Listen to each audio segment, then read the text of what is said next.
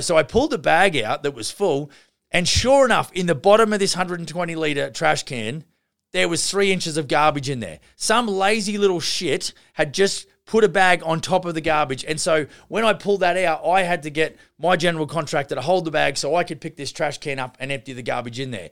Not hard, people. And this is the pathetic mindset of a lot of people that work for you and I. And unfortunately, we have got to be extremely vigilant because guess what? It's our reputation that's on the line, not theirs. And so if they get their feelings hurt, then they can just get off my island and go work for somebody else and mess their shit up. How old are you going to be before you start to experience life like you want it? I want to tell you right now, whether you like it or not, there is a better way to do business. Hi everyone, welcome to the Business for Builders podcast. My name's Max Peterson. I'm the CEO at Smith & Sons Remodeling Experts. Good to have you with us. Big shout out to you guys that are on YouTube watching this. Great to have you along as well. As usual, like and subscribe and all that sort of wonderful stuff. Quickly love to promote the Business for Builders VIP private Facebook group. I do a bit of under the hood video. We share some stuff there and maybe upload a few files, which I've got to do a lot more work on. But the motivation around that is to create a really good quality community of contractors, ones that are happy to be in the community and certainly understand the power of camaraderie and collaboration. So get across to that and I will get a notification and I will, if you're a good sort, I'll let you in. So, no, that'll be great. Okay, so as usual, want to get some steak and potatoes out here and want to provide a bunch of value. Remember, if you want to get to me, directly, you can hit up the businessforbuilders.ca webpage, go to the contact form, that'll end up in my email. And I will respond to you as promptly as I can. We want to get it cracking on, with the new year coming on. I got a situation where one of my guys locally here actually had, and this is kind of where this what I'm going to share with you pretty shortly here is where this came from. And what happened was he's got several projects on the go, 5 to be exact, and his project manager decided that he was going to go elsewhere and do something else. And so we had a bit of an immediate solution to that, and that was for me to come out of my CEO chair and give him a hand as far as project management. And so the interesting thing was a couple of days ago we did what I would call an orientation. And, I got to see some things. The general contractor who I'm, working with got to see some things. And it was a little bit concerning because there's so much trust placed on your project managers or construction managers who are on site working with the trades, ensuring quality control and the job is being done.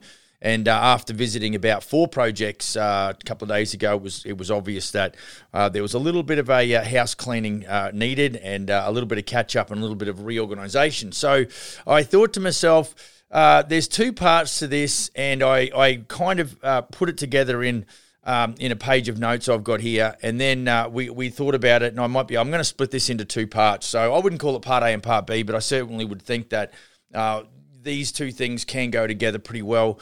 One's going to support you very much with systems and processes in your approach and your understanding, and the other one is very much a human and an internal focus that when you've got both of these parts right and the components therein, what you'll find is you'll feel yourself being a much happier operator, and you'll feel like you're going to get some more momentum perhaps than you would if you didn't have these things sorted out. Now, what I'm talking about and who I'm talking to is one-man band operators. So we're talking about a really baseline approach.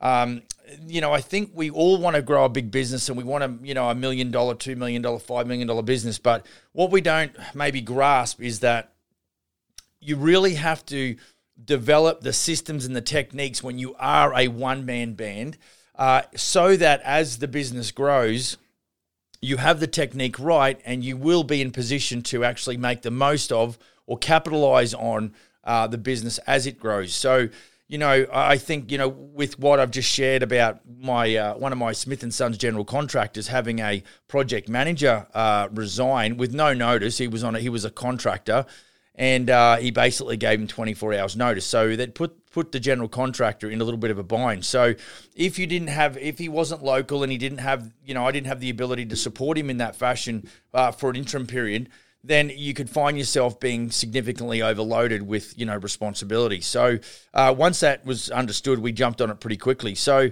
but, having been out in the field on a really frontline operational standpoint, I got to thinking and I was making observations.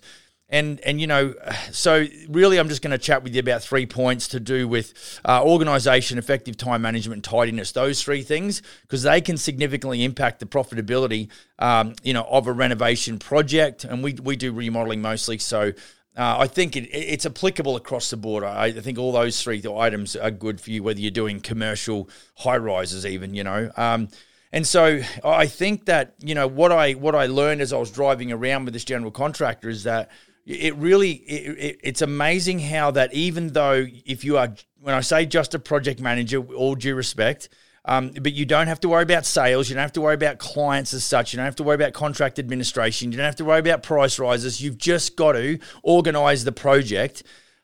It's amazing to me how what I saw in the last 2 days, how much disorganisation there was. And I began to think about how it is that someone looks at their job and then in doing their job, having to visit multiple projects and deal with multiple trades and, of course, deal with multiple shit fights and put out fires. I get that. But, my brother in Brisbane, he was the superintendent for a new home company, and he was always supervising between 15 or 20 homes. So they have a very rigid system in the office. They expect their superintendents or their supervisors to act very efficiently on site, and they have a very good systemized approach. So that really begs the question, why is it that general contractors who may be a one-man band, why do they struggle so much on 1 or 2 jobs? And so these 3 things, organisation, effective time management, and tidiness, that's really what it comes down to, because this is what I looked at when I was out there. Organisation, a well-organised job ensures that materials, tools, and equipment are easily accessible, which saves time and reduces the risk of mistakes and accidents. This leads to increased efficiency, fewer delays, and higher productivity, #profitability, or more profit. And so, I think that, is it something that's just you are naturally organized, or does your life just reflect a cluster of just, shit everywhere type approach? I think what stood out to me on one project was that that we had electrical that wasn't inspected yet.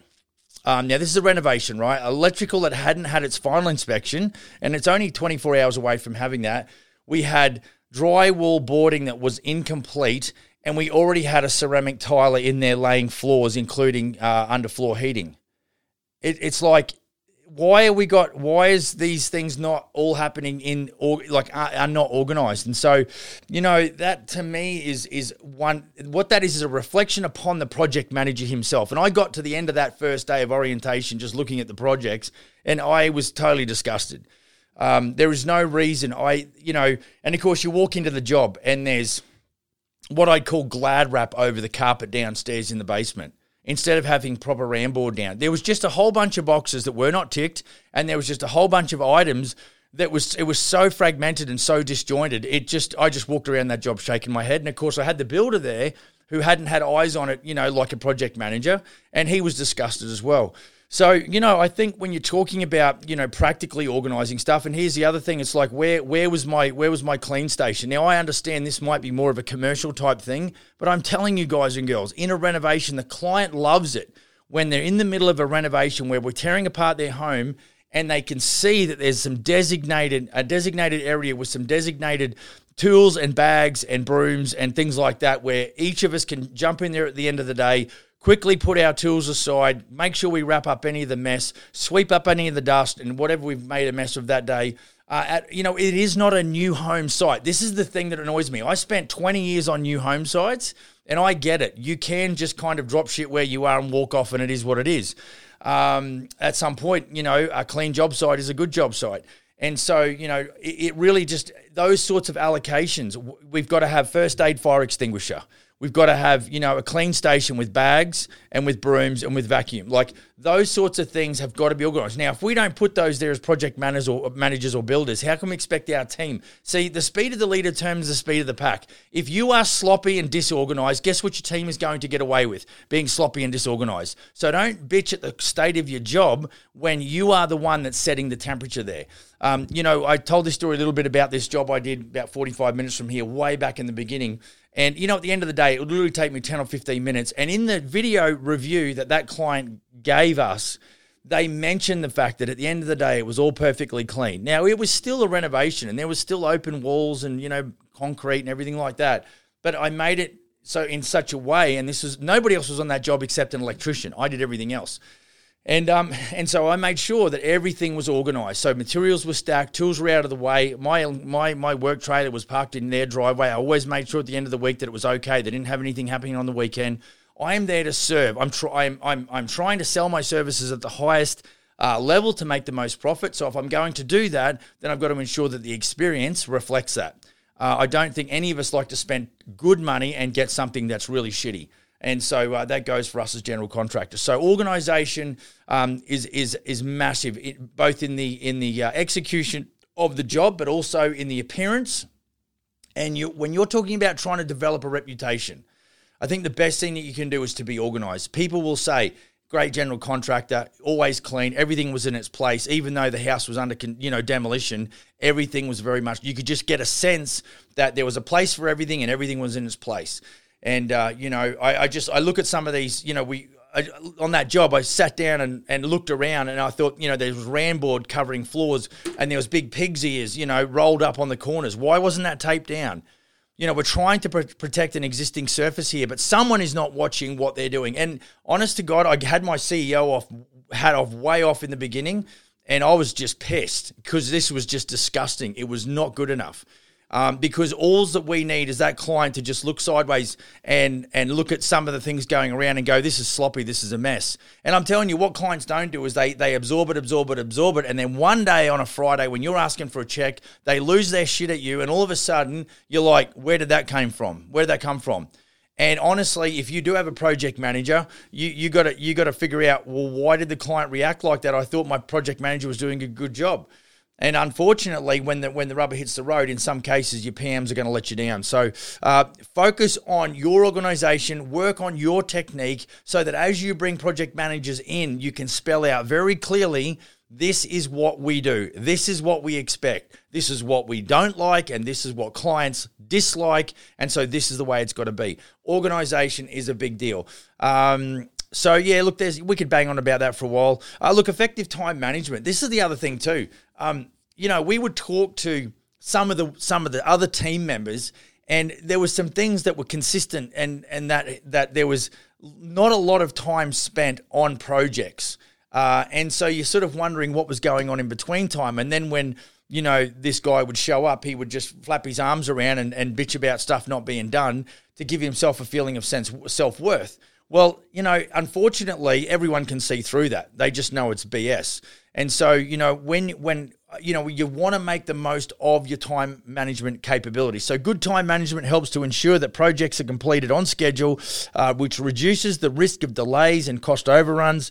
Effective time management also helps to avoid wasting time and resources on unnecessary tasks, which can have a negative impact on profitability.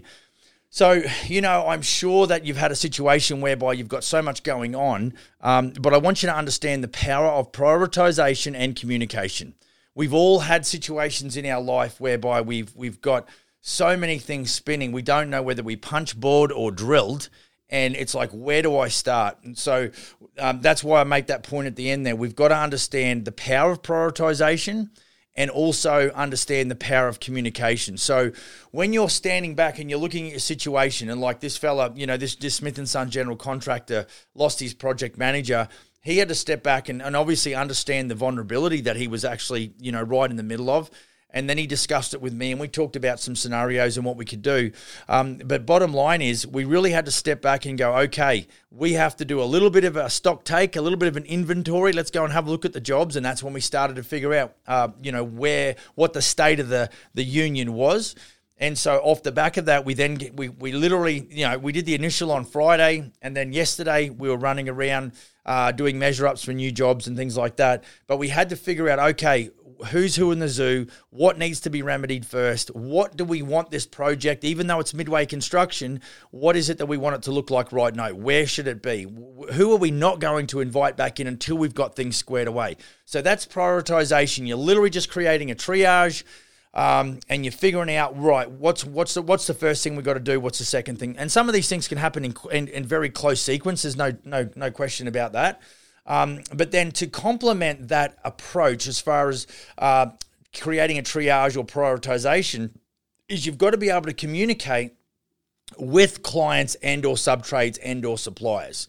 Because by prioritizing, now that you're a man short, let's say, then you're going to be holding things up somewhere along the line. There's going to be a bit of a domino effect just for an interim period.